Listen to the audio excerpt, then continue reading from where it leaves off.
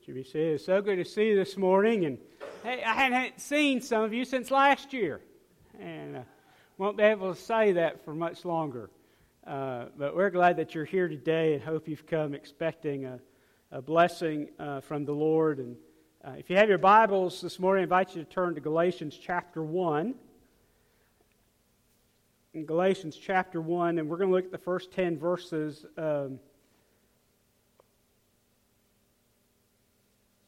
For this first sermon series of the new year, as I thought and contemplated what to preach about, I felt like a good place would be to talk about grace. And that's what Galatians is about, the importance of grace in the child of God's life. And there are a lot of things in my life that have affected me over the years, some more than others, but nothing has affected me more than coming to know the grace of a loving God that saved and redeemed me. And if you know that same grace, you can say, or should be able to say, the same thing as well. There should be nothing greater that you know than the grace of God. And that's so important and so valuable. And yet grace is something that is far too often, especially in our culture today, taken advantage of or taken for granted. We don't appreciate grace. Grace is never easy and grace is never cheap. It always costs us, and when we treat God's grace like a get-out-of-jail-free card, it cheapens it, doesn't it? And that is a very wrong picture of grace when a child of God says, well, it's all right if I sin because I'll just ask forgiveness and God will forgive me.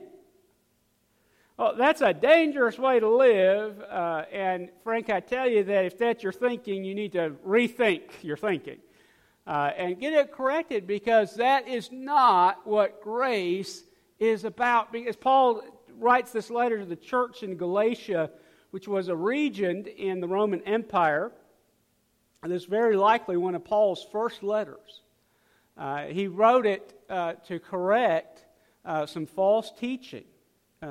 And about what grace is all about and how we're saved and what it means to be saved. And so I hope we'll see as we look through this little letter that just as Paul wrote it, almost 2,000 years ago, it was so relevant to the people then, it's still relevant to us today. And so let's dive in. Galatians chapter 1, beginning in verse 1, it says, Paul, an apostle, not from men nor through man, but through Jesus Christ and God the Father who raised him from the dead, and all of the brethren who are with me, to the churches of Galatia. Grace to you and peace from God the Father of our Lord Jesus Christ, who gave himself for our sins, that he might deliver us from this present evil age, according to the will of our God and Father, to whom be glory forever and ever. Amen. Pretty standard introduction to one of Paul's letters, but then Paul doesn't pussyfoot around with niceties. He dives right into the purpose of his letter in the next verse. He says, I marvel that you are turning away so soon from him who called you in the grace of Christ to a different gospel, which is not another, but there are some who trouble you and want to pervert the gospel of Christ. But even if we or an angel from heaven preach any other gospel to you than that which we preach to you, let him be accursed. As we have said before, so now I say again, if anyone preaches any other gospel to you than what you've received, let him be accursed. For do I now persuade men or God? Or do I seek to please men? For if I still please men, I would not be a bondservant of Christ. So Paul has written, and this area is present-day Turkey, so that kind of gives us some context of where these churches were at. And Paul writes this letter, they were saved, and there was evidently some within the church, imagine this, that were teaching false things.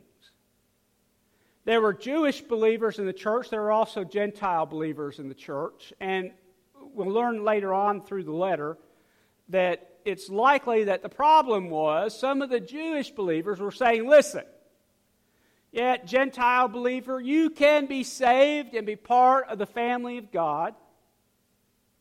And that's by grace, but also you got to be circumcised. And if you're not circumcised, then you're not really saved. Boy, that created a lot of problems. And it caused a lot of misunderstanding, and it caused division within the church, which is never a good thing. And so Paul writes this letter, and like I said, he jumps right in. Most of his letters, he gives some niceties and kind of builds them up. He doesn't do it. He says hello, and then he gets right to the point. He says, I am astounded that I was just there, lived among you, preached among you. Many of you got saved, and you were baptized, and now you're believing something contrary. And so he writes this letter to remind us about what grace is, and begins saying, listen, grace is by faith and nothing else. You cannot earn it. You cannot deserve it. If you could, Jesus Christ would not have needed to come. But he did. And the fact is, he did come, and he laid his life down, and he shed his blood, so that whosoever would call upon the name of the Lord would be saved. That's the crux of what the gospel is. And we'll talk more about that in just a minute. But he said, listen, I am an apostle of Christ, not by men, but by God. In other words, nobody appointed me. And Paul said, listen, I didn't even choose myself. God chose me. And God appointed me to be his representative. And so he said in verse 10, he says, listen, my desire is not to please man, it's to please God. And he has to say, listen, if I were trying to please men, I would not be a bondservant of Christ. He said, I'd be a bondservant of people. And he said, I'm not a bondservant of people, I'm a bondservant of Christ. Paul understood, and we children of God need to understand that who we are is based on who saved us. And who saved you was not you. And who saved you was not your church. And it was not your traditions. I'm thankful to be Free Will Baptist. But I understand it was not Free Will Baptist that saved me. And it's not Free Will Baptist that has kept me saved. I've been baptized. I was baptized many years ago in a pool just like the one that we have here. That didn't save me. This morning we will follow a tradition of the Christian church and celebrate the Lord's Supper. We've done that together many times, and probably many of you have done it in other contexts, other places. This Lord's Supper is not what has saved you. As important as all of those things are, baptism, church attendance, communion, all those things are important. But that's not what saved you. What saved you is a Savior whose name was Jesus Christ that loved you and loved me and loved all the world so much that he came, was born of a virgin. We celebrated a few weeks ago at Christmas time. Lived a sinless, perfect life, and then we'll celebrate in a couple months Easter. We remember that Jesus laid his life down and shed his blood for my sin debt and your sin debt and the sin debt of all the world. And so Paul asked this question. He says, what are you after? He said, I'm after Jesus Christ and God's will and doing what God wants for me to do and accomplish. And he asked this question, what are you after? But you see, if he wants us to understand, if we're preaching any other doctrine and we're preaching other gospels, it's not because we want Jesus to be made much of, it's because we want us to be made much of. And so he says, listen, what are you chasing after? Are you chasing after the things of this world? Or are you chasing after Jesus? Can I tell you, child of God, even if you're a child of God, you still chase after the things of this world. You'll be miserable. And you'll find that chasing after the things of this world, though it promises contentment and peace and fulfillment, it delivers none of those things. But chasing after Jesus does bring those things, and so much more. And you see, we decide what we chase after. And so there's three things I think that Paul wants us as we start looking at this gospel of Galatians, this gospel of what it means to be saved and what grace is all about. There's three things that he wants us to seek after. And the first is this, that we seek after the gospel. You know, there are a lot of different ideas about what the gospel is. Paul says, listen, if anybody comes to you and preaches a gospel different than the one we delivered when we came and preached to you, let them be accursed. In other words, don't believe them. Don't listen to that nonsense. Listen, this is what the gospel is. Every single human being on the face of planet Earth has a disease called sin, and they're headed for hell. But God so loved the world that He gave His only begotten Son, John 3:16, that whosoever would believe in Him would not perish, but have everlasting life. That's what the gospel is. It is not clean yourself up and then go to church and be a better person and then you'll be saved. I tell you, there are a lot of people in this world, especially in the United States, especially in Pearl, Mississippi, that's what they're trying to do. And maybe you, at some time in your life, you've tried to do that. And can I tell you what? I can guarantee 100% of the time, every single one of those people are going to fail. You're not going to do it. Because that's not what the gospel is about. The gospel is about Jesus taking you just as you are. And that's great and that's wonderful.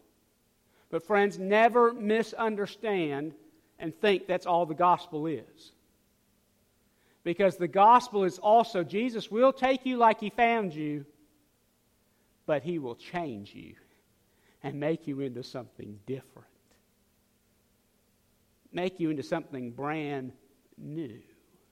Something you weren't before. And so if you think you're saved and you're exactly the same as you were before, you ain't saved. Because Jesus says the gospel changes you. And so He says, seek after the gospel, but then He says, continue to seek after the gospel. Do you know this truth? And perhaps the church, maybe those of us that have been saved for years and years need to rediscover this truth. You never get over your need for the gospel. We should never have the attitude, I wish that preacher would shut up about the gospel. Can I tell you something? Even the saved need to be reminded. Because we are not saved by ourselves. And after we're saved for a little while, we get to thinking, hey, listen, I'm pretty hot stuff. But it's not you that's hot stuff. It's the Holy Spirit inside of you that's hot stuff, helping you to change and be different than what you once were. But also, as you remember your constant need for the gospel and how you once were a beggar, lost, and Jesus graciously came and gave you new life. He found you and fed you, and you found Him to be the bread of life and the source of living water, the fulfillment that you were looking for. It's not in the things of this world. It's in Jesus and Him alone. And you never get over that. But remembering that you once were lost, but now you're found, as that great hymn, Amazing Grace, says, It reminds us, don't you dare think more highly of yourself, and don't you dare thumb your nose at those that are lost and those that are hurting in this world and those that are struggling in this world, because you used to be in that same boat. And it is only by the grace of God that today you're not in that boat anymore.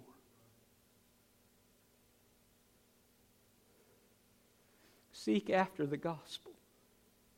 Never get over it.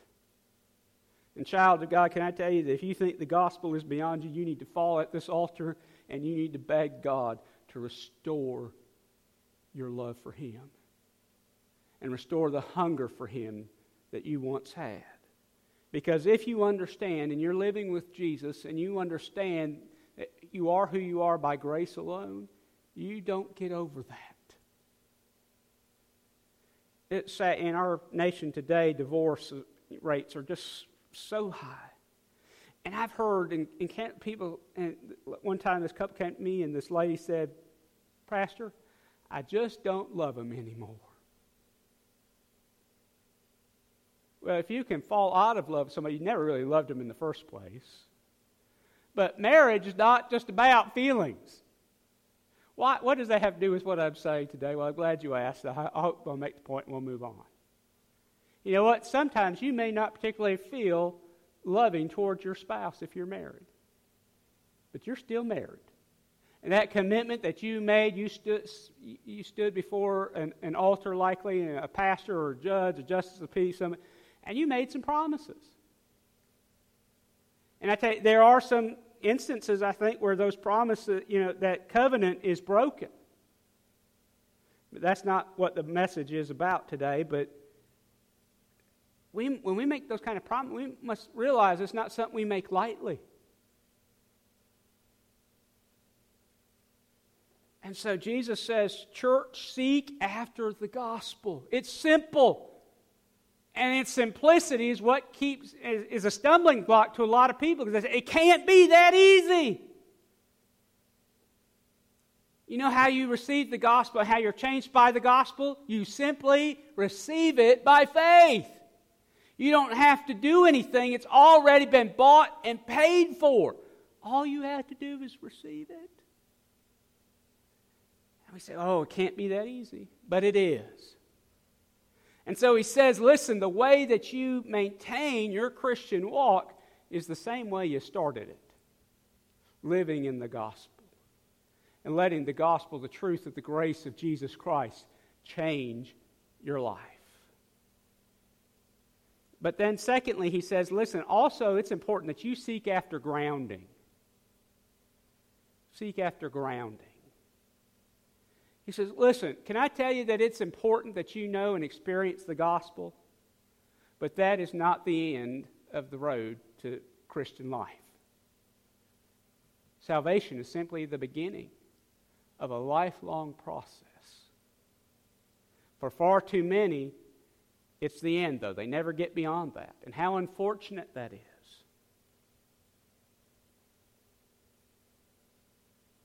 We as God's people are called to be grounded in the truth. That means we're to take God's word and we're to do two things with it. We're to study it, and here's what the ground-shaking thing is. We're to live it. God just does not want you to know what's written on these pages. He wants and He expects that you live it. Well, that creates a problem when you're finding different ideas about what God's Word says. So Paul says, listen, the gospel is simple. We came, we proclaimed it, you believed it. If anybody comes and says you're saved by some other way, don't believe it. Not just because Paul said it or one of Paul's comrades said it, but because God's Word says it. And so I say to say, listen, if I ever say anything contrary to this book, you believe this book and not me. Now, I never will knowingly do that. Sometimes I may slip up like I did earlier this morning with Peter and Paul and switched them up. I've heard preachers get Moses and Noah switched up, and all kinds of those things are inadvertent slips of the tongue. That's not what I'm... But if, somebody, whether it's me, whether it's some other preacher, is preaching something contrary to what God's Word says, you believe God's Word and not them. Because God's Word is always right. But here's the thing. Far too many of us, probably all of you here today own the Bible. Probably, the reality is most of you probably have more than one. We have access to our Bibles on our iPad, on our tablets, on our phones, on the internet. There's Bible translations in just about every single language. Although there's still some languages that don't have the gospel. Most of us, and all of us in English, there's umpteen bazillion Bible translations in English, some better than others. And so it's not that we just have the Bible. It's that we know it. It's that we've studied it. And we've digested it. How are we grounded? We're grounded by coming and being part of a local body of believers. We gather together for worship. We hear the Word preached. But can I tell you something, that hearing the Word preached is not enough. We've got to apply it. We've got to live it. We've got to continue to study. That's Sunday school is another way God uses to help ground us. It means we have to get here an hour early. It means maybe if we're student, we'll read our Sunday school lesson ahead of time. It means maybe being involved in a small Bible study with the group of other Christians. But seek after ground yourself in the faith, because listen, you're not going to know the truth if you haven't studied it, and you can't live it if you don't know it. And so you got to know it. The problem is not that we don't have access to God's Word. It is more readily available today than it's ever been, and yet Bible literacy is lower than it's ever been. And that's a problem. If you're a child of God and God wants you if you want to be seeking after God, you've got to be in His Word. And you've got to be studying. That's how you're grounded. Listen, there's a lot of good preachers. You have one here at this church that seeks to preach God's Word faithfully, and there are some on television, on radio, that try to do the same thing, and they're good. But what I've learned they will let any yahoo with some money have a TV program or a radio program. And so when you are listening to some preaching on the radio or on television or on Facebook, and that preacher's saying something contrary to God's Word, turn it off. Don't listen to it. There are a lot of false teachers out there today. There's people that are flouting some crazy nonsense about God's Word. Don't believe, not just because it's not the preacher, your pastor saying it, but because it's going against God's Word. And then lastly, Paul says, listen, the most important thing, yes, remember to always seek after the gospel and seek after being grounded in Christ, not the things of this world. But then he says, seek after God. And that's the point of this, is that once you have found God, you see, before we meet God, God's seeking after us. We don't know Him. He's not on our radar. But once we find Him, and He has found us, we've got to continue to seek after Him. Jesus said, seek and you'll find. Knock and the door will be open. Ask and it will be given to you. But friend, we have to constantly seek after the things of God. And most importantly, seek after God's approval.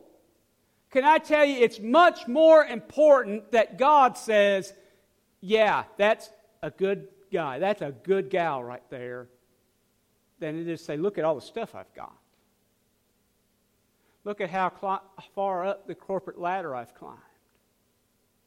Look at how big my house is, or how many cars I've got, or how many boats I've got, how many trophies and awards I've got. Not that any of those things are necessarily bad in themselves, but when those are the things that we're seeking after, you're not going to find God's plan for your life. And you're not going to do and accomplish all that God has and created you to accomplish because you're not seeking after Him.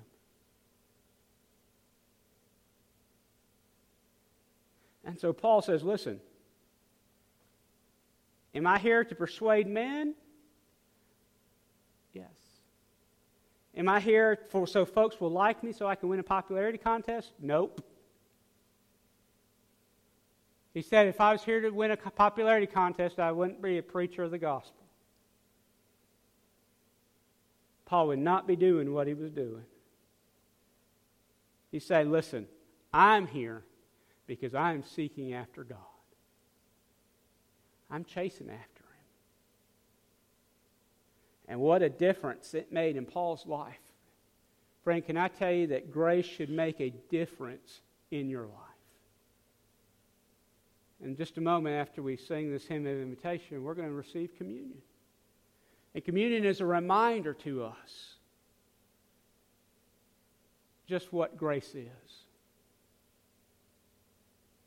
Grace isn't that God just wiped away our sin. It's that God sent His Son to pay for our sin by shedding His blood so we didn't have to shed ours. What a great gift that is. And something that grace should never be cheapened. It should never be taken for granted. And friend, maybe you're here today. Maybe somebody on Facebook's watching us this morning that's never experienced grace and what it is to have new life and to find what real meaning and purpose in life is. Today you can find it. It's found in the gospel. And the gospel is not that you have to work for. You can't work hard enough to meet the gospel. You can't deserve it enough. You can't buy it. But the thing is, it's already been bought and paid for. All you have to do is receive it. And so I pray that you will receive it today. Let's pray together. Lord, we love you. Thank you for your goodness and for the gospel reminder of how important and central the gospel must be in our life.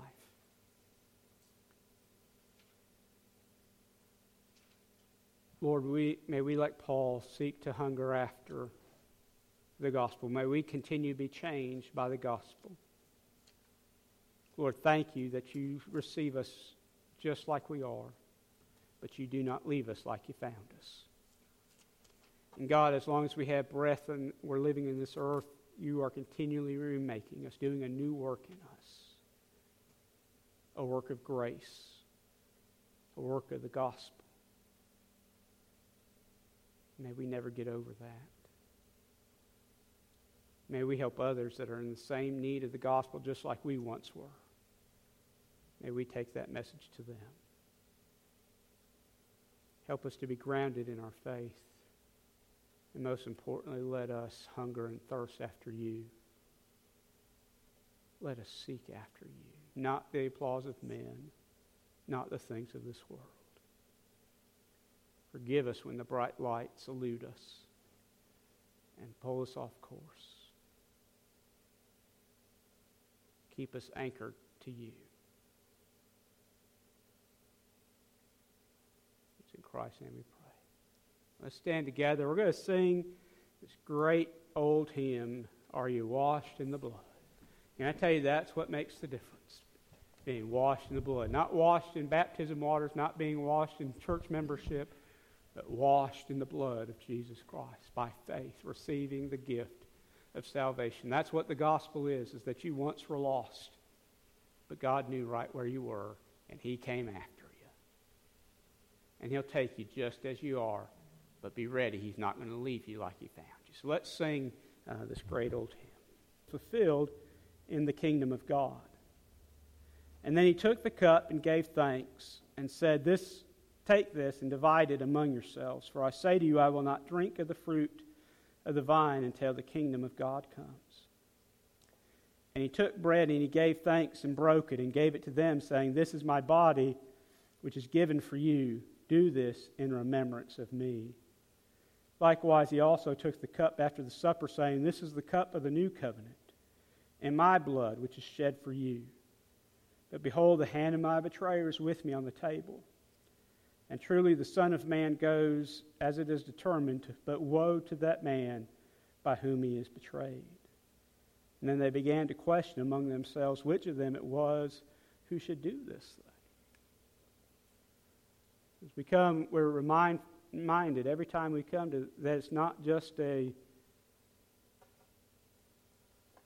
tradition, but God knows we as human beings learn by object lessons.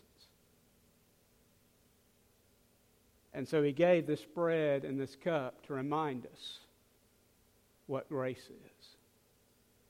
And so as we receive the cup this morning, we'll have Carl, you pass out the bread, and Brother George, give the wine. Just hold both until everybody's been served, and then we'll eat and drink together.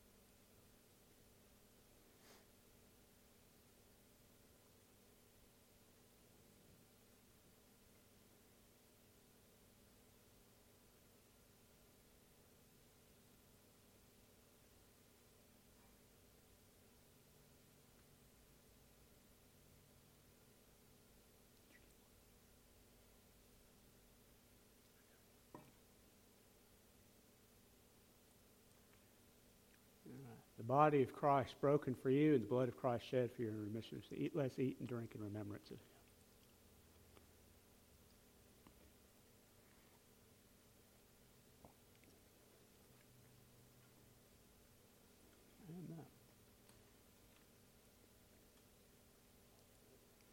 him. We never get over the gospel. We always remember God loved us so much that he gave himself for us. And not just us only, but for whosoever. And friends, there's a lot of whosoevers out there that still need to know. And so let's pray that God will help us as a church to share that gospel with some of those folks that still need to hear it. So let's stand together. The Gospel of Mark says that after the supper, they sang a hymn and then went out. So we're going to sing just one verse. I don't know if it's on the I think it is, but we all know it well enough. I think we can start it. Robin's going to start us off because somebody